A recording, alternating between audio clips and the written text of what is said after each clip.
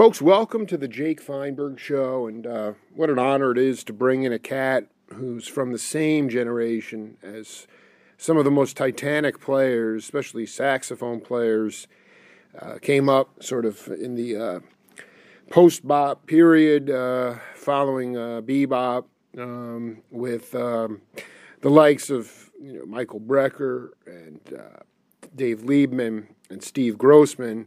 Except my guest today wound up doing quite a bit of his early shedding up in Lowell, Massachusetts, and eventually has just continued on as a tour de force in modern-day progressive improvisational music. Jerry Bergonzi, welcome to the Jake Feinberg Show.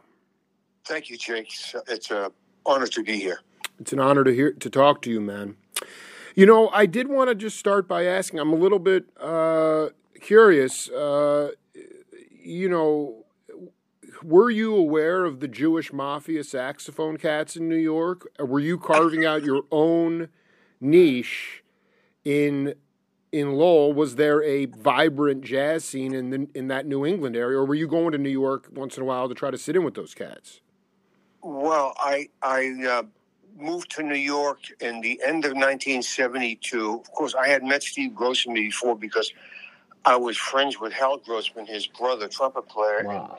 I remember flying down to New York and hanging out with Steve, and we were sitting in different places. And but at the end of 72, I moved in with Harvey S.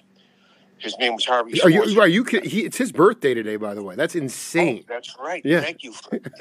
You moved in with Harvey S., dude. That is sick. Yeah. And I was playing with.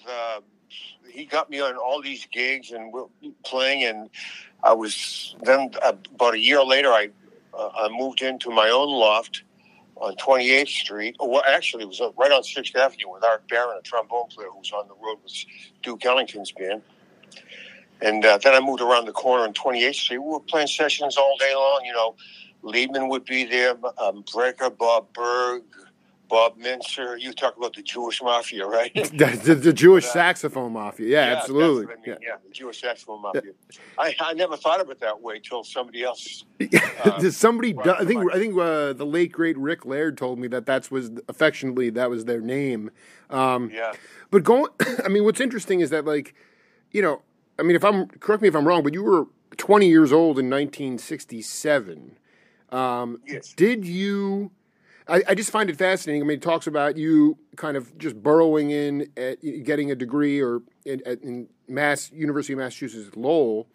Were there clubs in Vermont, New Hampshire, in the New England area that you were able to get your feet wet and sort of just get on the bandstand and even though you were just kind of searching for your sound? I'm fascinated because you weren't, I'm sure you went into Boston to play and stuff, but I'm really curious about the scene in Massachusetts and the greater New England area.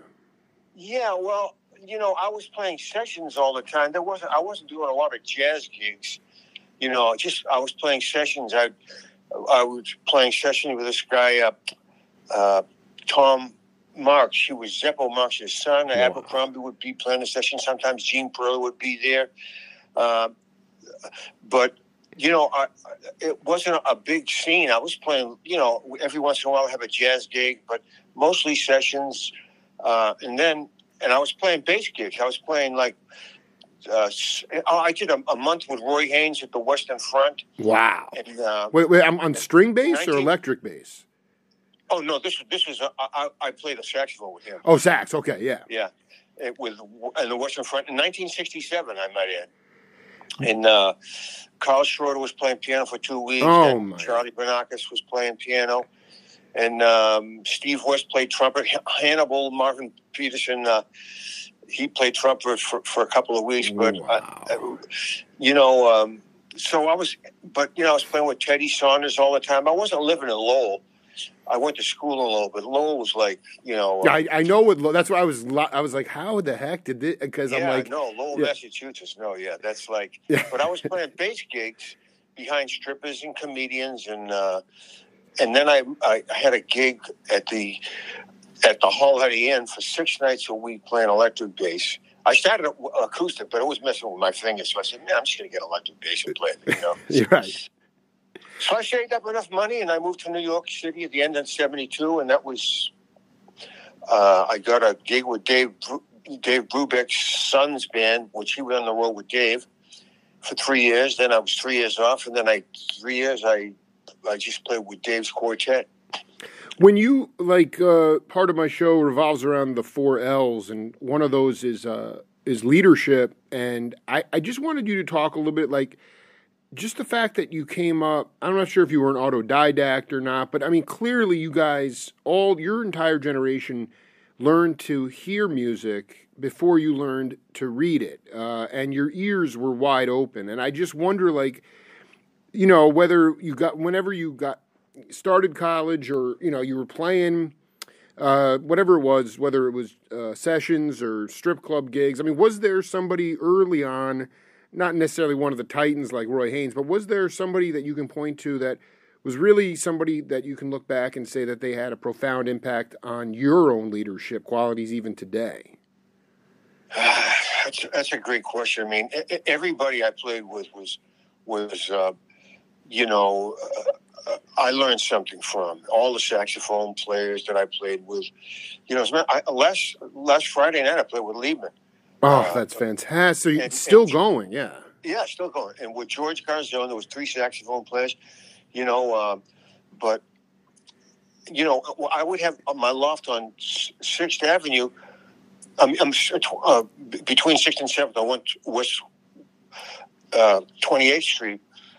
I'd invite one saxophone player, and 4 would show up because somebody, or 5 would show up because he would tell somebody else, and, Joe Lovano would be there, Billy Drews, Steve Slagle, Paul Moen, Eric Turkel, all these guys would show up. Liebman, I remember Grossman came by once with the late Greg Herbert. Oh, Greg Herbert, dude, total unsung hero, man. Dude, yeah. It was a piano player, I think, at least. No, Greg Herbert was a tenor player. He was Mel Lewis and Friends, that record with Brecker. Yeah, I've seen him on Pat Martino records. I thought he was playing I don't know, maybe he played with anyway, yeah. That was now going back though, how did you even matriculate into the music scene? I mean, I guess that's, the idea that you're playing at the Western Front with Roy Haynes at 20 years old. I mean, that wasn't uncommon. I was 19 actually, because I turned 20 on October 21st. Yeah, that's right. So I mean, somebody you were born. Oh, that's beautiful. I mean, somebody was looking out for Bergonzi. Somebody hipped you to some gigs. I mean, how did you actually get into the? Because here's the thing: I'm 43, and I am obsessed with your generation and this subculture that existed, which is basically a black subculture, is known as jazz. And I realize you were doing all types of gigs, but I just don't even know if I'd be hip enough to know that all this cool stuff was going on. Not that I was a musician. So, I mean, how did you even get, not that, obviously you were a fan. You were probably just a music fan, but how did you actually get into the scene? Well, just from word of mouth, and playing with, I was playing with Teddy Saunders. I remember playing sessions with Teddy Saunders in Mission Hill, Boston. Now, we're talking about Theo Saunders, right? The piano player? Theo Saunders. Dude, I haven't spoken to him in years, but he was one of my what a brilliant I cannot believe you guys were rocking out. That's unbelievable. Yeah, totally. And we were playing sessions at his place, and somehow that's how I got the call to do with Roy, and it was a connection with Teddy Saunders and the sessions that we would be playing with. Doug Senibaldi was playing drums sometimes. Calvin Hill was playing bass, Whoa, wow. And, John Abercrombie would be playing, and there's a great drummer that I used to play with, Peter Donald. Phenomenal drummer, dude. Yeah, and so, you're making connections all the time, and you just want to play. And you said we just, learned how to play by listening to records, playing along with records. Because if somebody knew something, they sure as hell weren't going to tell you. You got to teach yourself. That's interesting. So you would say that, because the way I've heard, the way it's been explained to me through all these interviews is that in fact, it was not overly territorial. People did share knowledge, but you're saying that it was pretty cutthroat as well. I mean, well, my friends, I know when I'd be shedding with somebody, and I said, "What was that?" He said, "Oh, I don't know, man. I just came out, you know." Yeah, right. Yeah, like don't. A lot of that. I love that stuff. Yeah, no, I dig. Yeah. So I mean, but there was so much stuff going on. Like at that time, Perla, Mark Levine. Yes. Don Elias were playing salsa gigs in Boston. Did you play the Combat Zone in Boston? That's where a lot of the strip clubs were in Boston. Yeah, no, the strip clubs I was playing in Derry, New Hampshire was the first. I knew it. I knew Derry, New Hampshire strip. I need to hear about these gigs, dude. Well, this gig was at the Shanty in Derry, New Hampshire. So they had strippers and comedians and entertainers. And I was playing with this Bill. I know I'm going way back here. I know, stretching. Yeah, it's fine. So I was playing electric bass. We play. Charlie Bonakis was playing pianos. Tony Spitaleri was playing drums. Bill, man, I can't. His name is not coming to me. So we play a set of just all standards, and then the strippers would come up or whatever. We play tunes in back of them, the appropriate tunes and. But it was 4 nights a week, and that was the first busloads of people would come up to Derry, New Hampshire, because they would show porno films in their movie theaters up there. This is so freak. I mean, no, but listen, that's no different than what Chris Parker, the drummer from Stuff, was doing in Connecticut. And this is really what I want you to. You were playing electric bass, so this is a little bit different. But we're living in this time now. And it's been like that for a minute with just this, where you have human beings playing machine parts now. Like, it's very mechanical. And I don't care if it was David Garibaldi, Jerry Bergonzi, Chris Park, whoever it was. The drummers especially, when they were playing these strip club gigs, they had to hit the dancers' moves. You had to hit based on human dancing. And I wonder how much, you were able to sort of, not that you didn't have swing before, but how it wasn't. A lot of those strippers would be calling out Duke Ellington tune. I don't even know. I mean, they'd be, they had their the tunes that we would play. The ones that they could bump and grind and all that stuff. Too. And I mean, and it's fair to say that because you would play maybe 3 or 5 sets a night. I mean, you were playing. No, we didn't play that many sets, but 3 sets. But I mean, at a certain point, you'd be playing milestones, like 20 minutes, blowing over the top. I mean, that's what a lot of those cats were. It was just like, oh yeah, it was insane. I mean, that to me is so mind-boggling that you could go to a club, see strippers, and then you got these ridiculous cats blowing, standards, but then just leaving the head of the tune and going out. I mean, that to me is just classic. Yeah, at the time you don't even think about it. You're making a living, first of all, paying the rent. I used to live in this when I was doing that gig, I used to live in this apartment in 13 Grove Street, Lowell, Massachusetts. Oh man. And it was $10 a week for rent. And that's the good news. The bad news, it had no heat. Oh, that must have been so cold, man. You got space heaters in? I had a little electric heater in my bedroom. Electric heater in the bathroom, a little one, and in the kitchen I'd open up the stove, and I had a payphone in the kitchen. Don't ask me how it got there. It was there when I got there, and I had to make so many calls a month to keep the payphone in the kitchen. And it had two bedrooms, but I was the only one living there. And it was so I had this gig, and one day I came home and there's fire trucks in front of the house in the apartment. It was 3 units on one side and 3 on the other side. So I lived in the top floor, and the top floor on the other side was on fire. Oh no! That was so out there, man. Wait, hold on. But that was somebody else that was trying to keep the house warm, or did your? No, I don't know how. That's a good question. I wasn't sure if you weren't. Yeah, no, because I mean, I had to deal with that when I lived in Allston, Massachusetts. My buddies refused to fill up the oil burner, and so in the winter, I mean, it was just space heaters everywhere. It's just unbelievable. And you had the payphone. So $10 a week, though, man. I mean, a good week of gigs in Darien and whatnot, you could make your rent in a week. Oh yeah, totally. Yeah. I mean, that was doable. It's not like rents are today. It's like, forget it. I do want to, at the time, like you said, it's obvious that at the time you have no idea how special a time is when you're sort of living through it, musically and or just personally or whatever. But,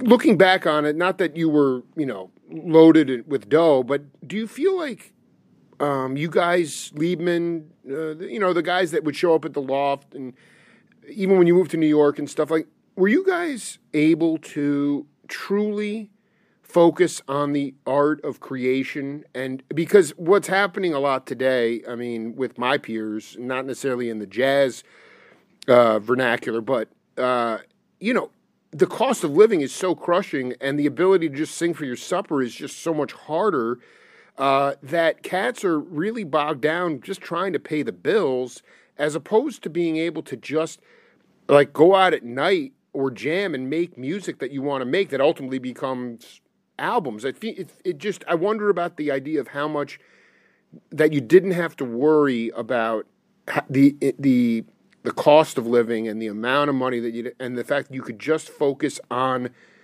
the ability to create beautiful music.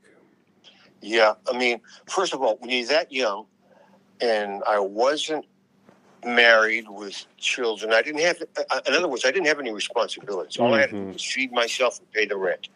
And the rest, and that was doable, totally doable, just playing like little gigs or playing, I used to play at this place in Lakewood, New Jersey, Richard's Lounge, sometimes with Tom Harrell, sometimes. Oh, man. Different people. Who's that trumpet player? Oh, I can't even think of it now. It's okay. But, so, but, I'd play a wedding here and there. Whatever gig came along, if they told me, listen, I want you to go in the corner of the room and play upside, do a headstand and play the sax, pay the rent, I'll do it. Cool. I dig, yeah. I mean, Jack Walrath was the guy I was thinking of. Brilliant cat. Yeah. Where do you feel? I mean, how do you work with? I'm not, I know you're at at least it says you're at the conservatory today. Yes, that's right. And like my dear friend Rockalam was there Bob Moses was there for a long time, yes. and I have friends that had classes with him, but Lord knows they were not your typical academic classes. They were he had his own way of teaching, and when they lost him, they lost something special because he what you got from him was not, you couldn't get it out of a book.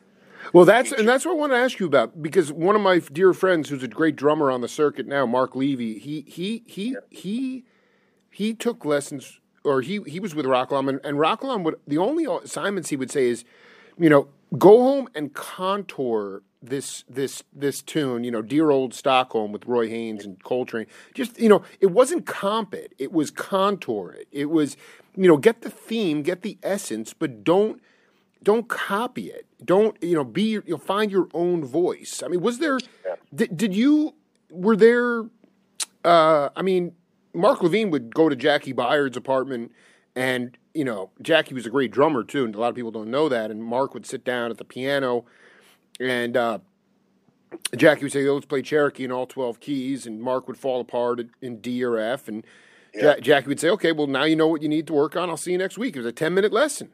And now we're inundated with so much material and things have.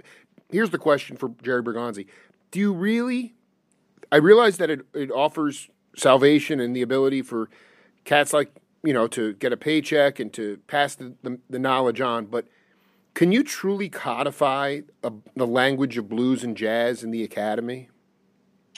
No, I mean it's like trying to learn how to speak a language from a book. You have to listen to it and get the dialect right. Of that music down, and it's all feel. And but having said that, you can talk about that. You can talk about the feel. I have a class, and we talk about not only, I call it the elements: air, fire, water, and earth. I love it. Earth. I love it. And air is intellect, and the higher aspect of intellect is intuition. Water is emotion. The higher aspect is what's the word? Why you got to? This is really interesting. We got to get this word. Okay. Yeah. All right. It's inspiration. Thank you. I love it. I love this. And then fire, of course, is will. It's intention. It's energy. It could be scorched earth energy. It could be like it's cool energy. You know. And earth is groove. It's technique. You need them all, and everybody's got them all. Some are more. One aspect might shine more than others, but everybody's got those. Or sometimes somebody might be deficient, but it's all good. Everybody's got their way of doing it. Can you talk a little bit about each one of those, and maybe you some people obviously are stronger in some of those elements than others. Where were your strengths, and which ones did you have to sort of dig a little bit deeper? I mean, again, your generation came up and there was no YouTube, and there was no. The difference is there's so much visual. There's so much visual material today, and so much of it is mediocre. And so you really are. If you are not a seeker, and you're not really. If you don't have those elements, and I don't know why most 19 or 20-year-olds would have all that together, it's really hard to find authentic burnings. Like, I'm a burning person. I don't have a problem with the. I don't even know those. That was mind blowing to me. Like, when did you come up with that element system? I think that's just fantastic. Well, I'm always been interested in astrology, and those are 4 aspects of astrology, and not only the 4 elements, but masculine, feminine. Absolutely, the divine masculine and feminine within all of us. Absolutely, yeah, absolutely. So sometimes you get some people who are post-Coltrane, and it's all masculine. It's all like scorched earth, fire, fire, fire. Oh, wow, yeah. And they don't have any female energy, which Coltrane had.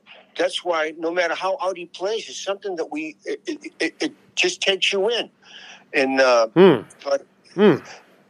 and you need them both. You do need them both. So let's get the Bergonzi methodology about how do you at least help try to pull people's coats to getting a little more female energy into their playing if they are scorched earth, alpha male, blowing to exactly. How do you get it to balance? At least how do you do your best to get them to balance it out? Well, I get them to realize what they're doing first of all. So who wants to listen to that? Like every one tune after another. You try to get them to play a ballad and not double time, right? And just get them to chill. And have them listen to people who can really take them in that way. I tell people, go listen to Paul Desmond. Go listen to absolutely. Listen to some vocalists who just do it to you. But listen to Coltrane play ballads. Listen to Wayne. It's not all about scorched earth. Listen to Chet Baker. Well, and it's like, and that balance was so. Every album that I listened to. It's funny because I just got this huge collection of cassettes. It's amazing how much. It was just so funny when LPs were coming out, and there were no CDs, so I have all these like commercial cassettes of Wayne and Miles and Rassan, and like you could throw on a side, and there's some fiery. The fire element. There's some earth element, and then there's like all this beautiful. It's definitely soft, feminine energy. There's these beautiful lilting pieces, and they sound completely authentic. For you though, totally. What was out of those elements? Which ones came naturally to you, and which ones were stuff that you had to work on? Well, I thought I had to work on all of them. Right, right. But I can't say that. I definitely have enough fire. Yeah, no, dude. The Italians, man. Yeah, I think it is.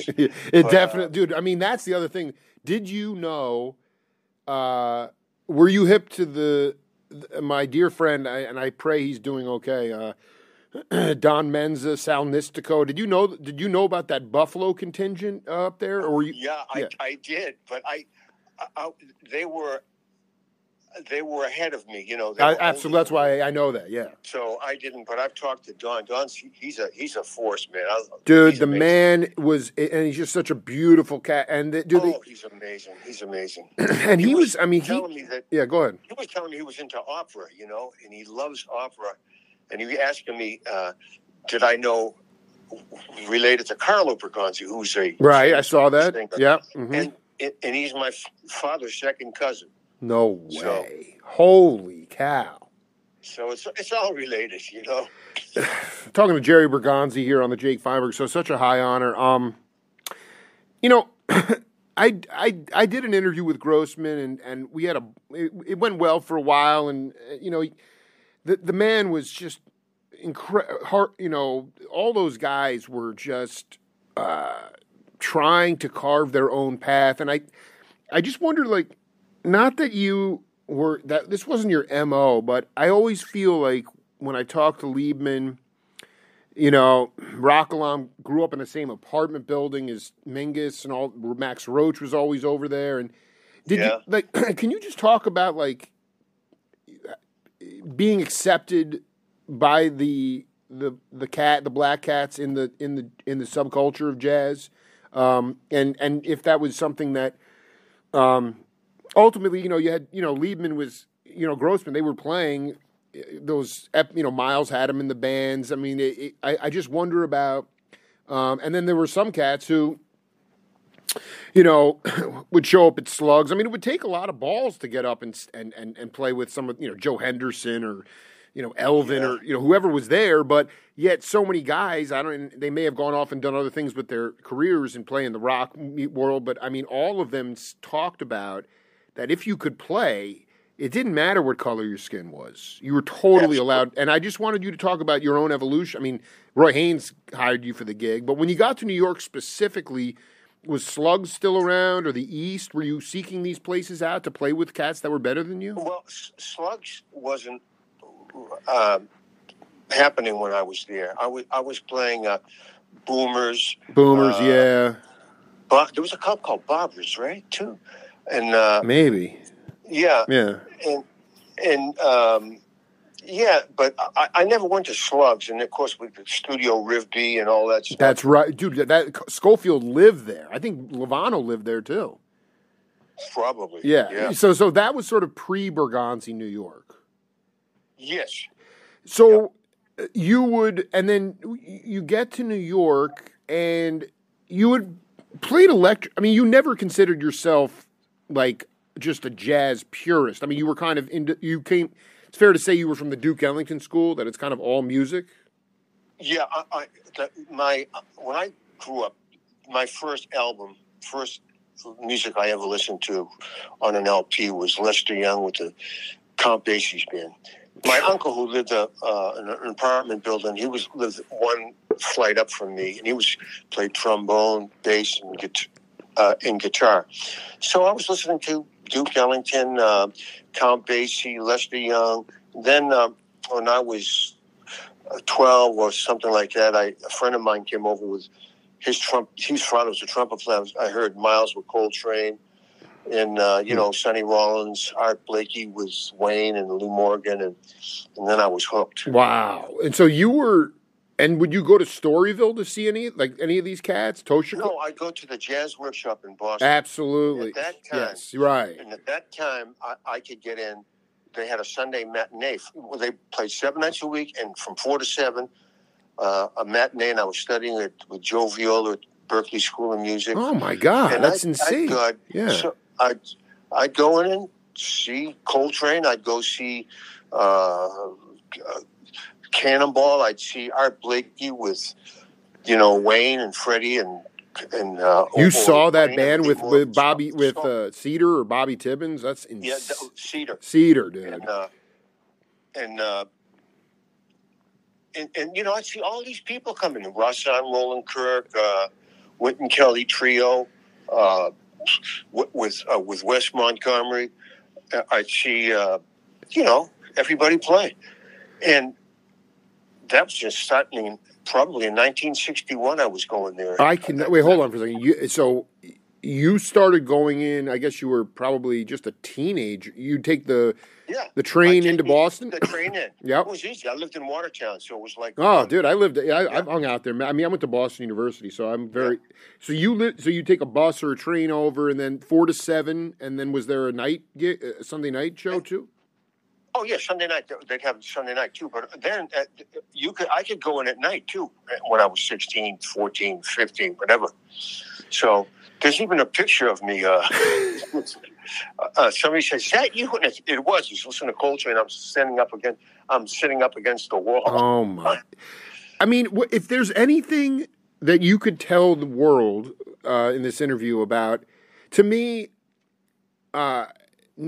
Train studied his ass off. He was very into the music, but he was clearly expressing his own story. And all those guys sort of played their lives. I mean, Wes had 8 kids. I think he was a cement mixer by day in Indianapolis. And then he'd go out and play ridiculous guitar, but he didn't even really know what he was playing a lot, and I just, being that everything has gotten pushed into the academy now, and there's all these curriculums, and there's all this information, and it's all very intellectual, when in fact, you talk to Perla, I don't care who it is, we go back to the elements here, there's something about telling your own story, and the recognition that it was never about facility and chops. That obviously helped, but it was more about just burning and feel. And I just wonder, if you... I completely agree with you. Yeah. And today it's like this demonstration of how well you can play something, comping it with chops. And, I wind up staring at the wall after a while. It just doesn't do anything for me, Well, everybody today is great from the neck up. That's a great line. So how do you try to get them into what a lot of cats refer to as the primordial gut? How is that something that you can even teach, or do they just have to watch Bergonzi burn on the bandstand? You tell them about it, and you keep saying, yeah, you got to check this out, check that out. But I keep remembering that they say that the older guys' generation, they didn't care if somebody sounded like somebody else. The most important thing to them was whether you had your own voice. So, well, let's go back for a minute. They didn't care if they sounded like somebody else. How did they have their own voice? Yeah. Well, like for example, young guys, they want to sound like so and so and so and so and so and so. But back in the swing era, I heard it's before my time that somebody was. What they would really respect was originality and your own voice. That was the ultimate. Not whether you could play the shit out of rhythm changes or whatever. It's having your own voice. Where today, it's, everybody wants to sound like the new guys on the block, they don't necessarily get to their own voice. But eventually everybody does. It just takes a while. So, the other part of it is also because people are fixated from the neck up, a lot of time, the greatest music that I love is just that pure conversation where, maybe somebody doesn't take a solo on one tune. There's no real formula to it. It's just... I completely agree. You know what I'm saying? And leave the mistakes in there. They don't try to... you made a mistake here. Let's punch in another note. You hear all the scars, the warts, the blemishes. It's all in the music. It's real. Absolutely, it is. And beyond that, it's like that to me is like the most authentic stuff. And jazz, that word. I mean, we could walk up and down the streets of Lowell and ask 20 different people what their definition of jazz is and get 20 different answers. So, I mean, but it's not this, whatever I'm hearing in modern And again, there's so many hungry badasses out there. But I guess that's the other thing. The music that you were exposed to was like, none of these guys were trying to make a hit record. I mean, they obviously liked making money. But, I mean, Cannonball, these guys were – he did make some hit records, actually. But, like, it just seemed to me that and a lot of this goes back to the fact that A&R guys were running record companies, too, like Riverside with Orr and Keep News. Like, they let these guys create – they were not doing anything to commercialize it or pop. Later, that came along. I completely agree. It was just, this is the music they heard, and let's play it. And then it got marketed, and then cats like you would go into a five and dime and buy and there was really, and then you'd buy so, I mean, they did get some dough for it on top of that. And today, I just wonder what is the most satisfying thing about, a couple questions. One, especially being a horn player, how do you get your students, aside from talking to them about it, how do you get them so that when they leave the academy, they don't come out sounding like their professors? Yeah, exactly. Like that's one thing. And then I tell them that they have to believe in themselves. I love that, man. And they have to listen to themselves and try to extract when they're listening. Think about what it is that they're playing that sounds like them, and do more of that. Like, I remember going into a recording studio every 2 weeks with Bruce Gertz and Bob Galati, drummer and bass. And, I'd be playing, and I'd listen to the playback. I can't stand that. But the stuff that just came off the cuff naturally. I love it. I love it, man. That I really liked. So I got to accept myself more like that, and listening to it. So that's what I need to do more. Just like be casual. I don't have to like burn the house down or whatever. Or it just find your own voice and stick and believe in yourself. And I tell them, if there's one thing everybody's got something. Believe in it. Believe in yourself, because if you don't, nobody else is going to. You're damn right. Now, can you talk about it? I mean, was it the Brubeck gig? Was it? Can you talk about when, beyond the validation from your peers, when Bergonzi began to truly believe in himself, like where there was a demarcation point where it was like, okay, life is full of warts and everything's up and down, but I know that when I can just get out of my own way, the stuff that comes through me is me. Yeah, it's you just. I think it's just playing with your peers and doing gigs. And after a while, if you do enough gigs, you're not thinking about, do I sound good? Do I sound bad? It's like, yeah, this is it. This is the way I sound. You just accept it. And I know when I'm on the road, for example, and I'm playing and playing night after night after night, I'm not thinking, did I play good? It's just this is what came out. Cool. Just that's it. What? And you're always trying to refine and develop and refine your art form, but you have to accept what comes out, and that's in the moment, and that's what trying to just stay in the moment. Was that something that you always? Was that something that came along when you moved to New York? Was it before? I mean, to me, and again, this goes into, just talking to guys like Liebman and Rockalam. I mean, for them, a lot of that, there was a lot of substance abuse going on at a certain time. And then they were, after a while, it was like, well, I can only get into this in the moment space if I'm, high, and it wasn't just regulated to them. It was just a very druggy time, and I just, were you able to just trust yourself, or was there, was it after, was there any demarcation point, or like the Brubeck gig? Or when I moved to New York, that was the demarcation gig, because everything else was prep school. When you move to New York City and you pay the rent and you're playing with your peers, and of which we talked about who they were, then you're no longer in prep school. You're living the dream. Absolutely. But you were. But I mean, you were. But I mean, even in those because I think there was still kind of like that artist enclave down in the Westville. Gil Evans lived down there. I'm not sure if that was where you were on 6th Avenue, but even in the jam sessions, that was a feeling you got. It didn't necessarily have to be on the bandstand with those guys. Right, exactly. So even I remember like playing some stuff, and I said, man, I don't even know if this is sound. And people come, man, what was that stuff you were playing, you know? And after a while, you get confirmation from your peers that, you know, and you'd say, yeah, okay, cool. You know, that sort of thing. And like you said, you're playing music, living music, breathing music with these people. And yeah, that's the best validation you can have.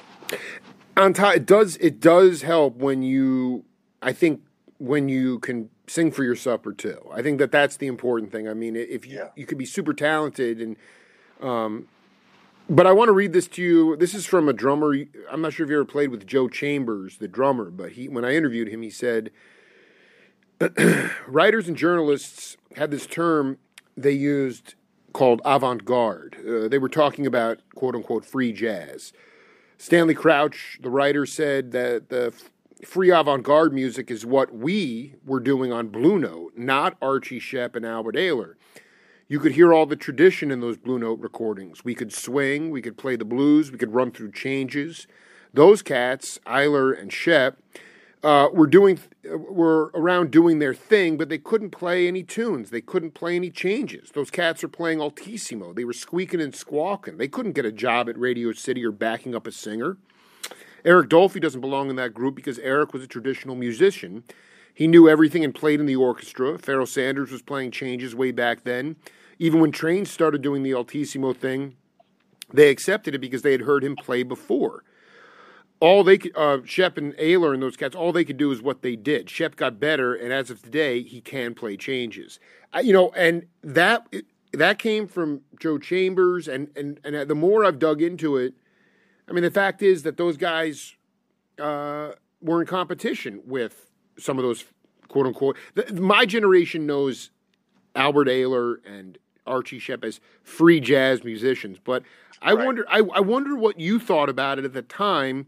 Because ultimately those guys were in competition with the Bobby Hutchersons and the Joe Hendersons for gigs, and a lot of those guys were saying like, "Hey, we can play the tradition, we can play the blues, we're playing changes. These guys are just squeaking and squawking." And I wanted you to talk a little bit about from that time, if you felt that they were valid musicians or where you came down on all that. Well, that's a great what you just said. Yeah, that was Joe Chambers said that. Yeah, I did. Yeah, and. For me, growing up in the 60s, everybody was live and well. Ben Webster, live and well. Coleman Hawkins, live and well. Joe Henderson, live and well. Archie, all the avant-garde guys, live and well. Miles, Wayne, Herbie McCoy. So you're listening to all the scenarios come at you at one time. So I didn't differentiate. This is good. This isn't. This is squeaking and squawking. Right. So Albert Ayler, I remember when I bought, I think it was Bell's. It was only recorded on one side. Right. Yeah, that's right. It was clear and with his brother on trumpet. And I thought it sounded like dogs barking to me. But I didn't think to myself, well, they can't play changes. I just said, that's what this is. I didn't put it in everybody, I think to myself that everybody does what they do as best they can. Some people are meant to play changes like incredible. Some people are meant to squeak and squawk. I think I'd be a squeak and squawk guy, but I mean, to me, it was like at the time also there was so much amazing. All the original cats were still around. And so you were, it wasn't like you had to be judgmental because you were just in this bathtub of insane melodic improvisation. I mean, it was just, it didn't really, and you didn't have to be judgmental because there was just so much available. And we were, I don't know. I mean, I would go to a session one day and it was all avant-garde, like completely nuts, squeak and squawk. And then I'd go to the next session the next day and they're playing Miles Davis. tunes that just came out, or from transcriptions. And right. Nefertiti, and I'd go to a session the next day, and I'd be playing like train tunes. So I just wanted to. For me, I just love this music. I try to do it all. You're what Larry Klein, the bass player, would call an omnivore when it comes to music. You're into it all. Do you feel, Jerry, like what is something that you still do? You feel satisfied in the? I know Liebman.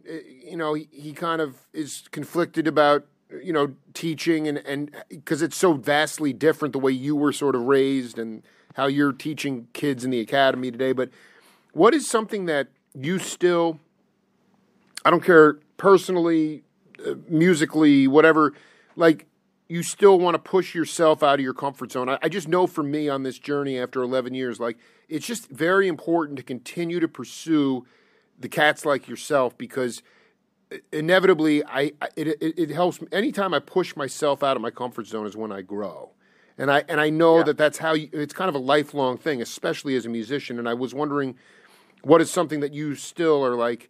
You kind of know you have to keep doing it to push yourself so that you can feel inspired.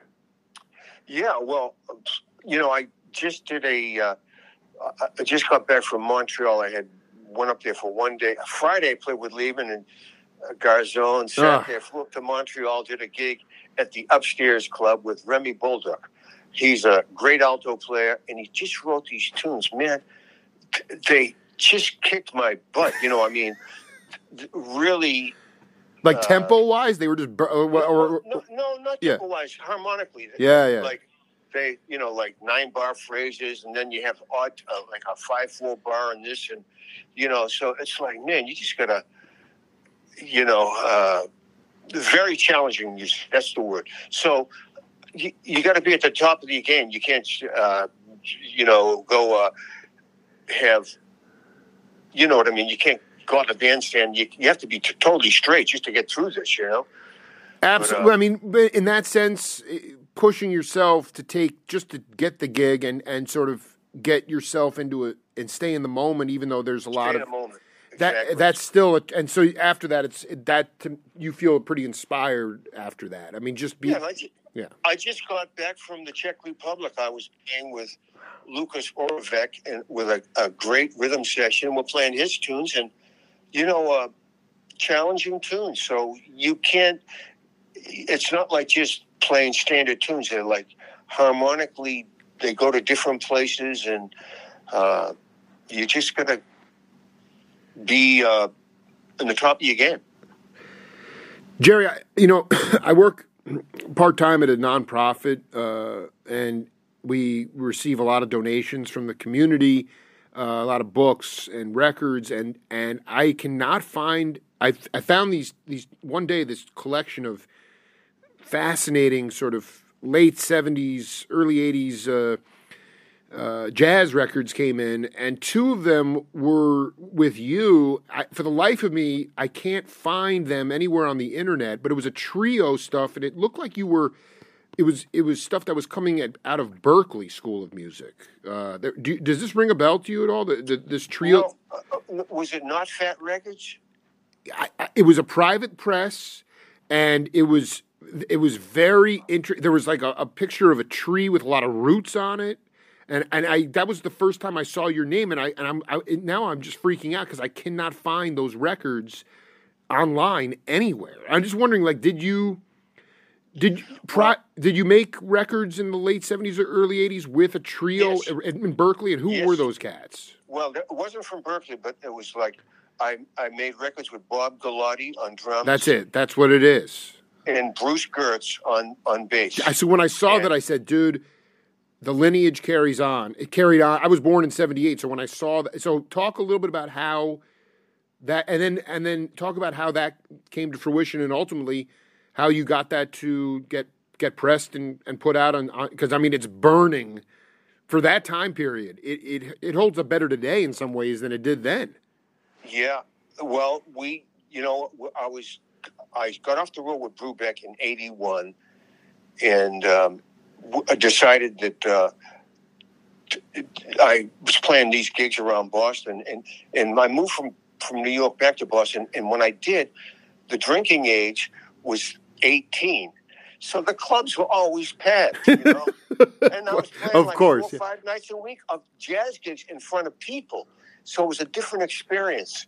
So like Pooh's Pub or something, or what? Pooh's Pub, yeah, the Sunflower, 1369, Michael's, absolutely, all these little clubs around, and we played all these clubs constantly.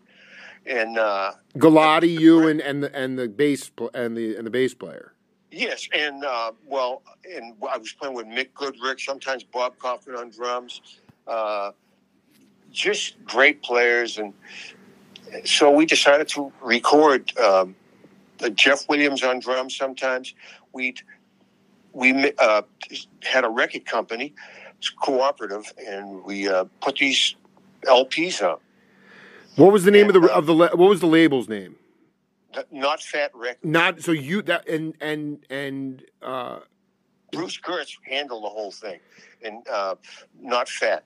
Not and then where were they recorded? Do you remember the studio? Yes, Baker Street Studios in Watertown, Massachusetts. That is, see, I knew. Okay, so thank you so, and I think you guys did at least two. I think we did like one. We maybe around 5 or 6. Because when those two, I mean, those records, I'm still trying to get my ear around. When they came in, that was the first time I'm like, Bergonzi. I'm like, this dude is, I mean, I apologize. Well, there was one, we were supposed to do trio, but the drummer got sick, Bob Galati. He had the flu. So we already had the time book, so I played drums on one. Oh, my. We did all the tunes, drums and bass. Then I overdubbed the piano. Bruce played bass, then I overdubbed piano, then I put the saxophone on top of it. That was a blast. Before I let you go, I wanted to ask you about, I'm glad you just dropped his name because I had written it in my notes. He was a guy who was a mentor to guys like Abraham Laboriel, even though Abe wound up playing the electric bass, and you listen to his playing, and it's so singular and individualistic, and the stuff he did with Gary Burton and Steve Swallow. And I just wanted you to talk about the late great Mick Goodrich. Yes, because that guy never got. It's one reason I continue on this journey is because it's like, when he passed, I said, it's not an ego thing. It's just he was one of the guys I would have loved to have done what I'm doing with you, man. He just was one of the cats, Absolutely. I mean, Mick Goodrich, there's an expression. This is a guy on the inside looking in. Oh, damn. Oh, I love it. The inside looking in, dude. And he didn't want to be in the front of the bandstand. He never took real long solos.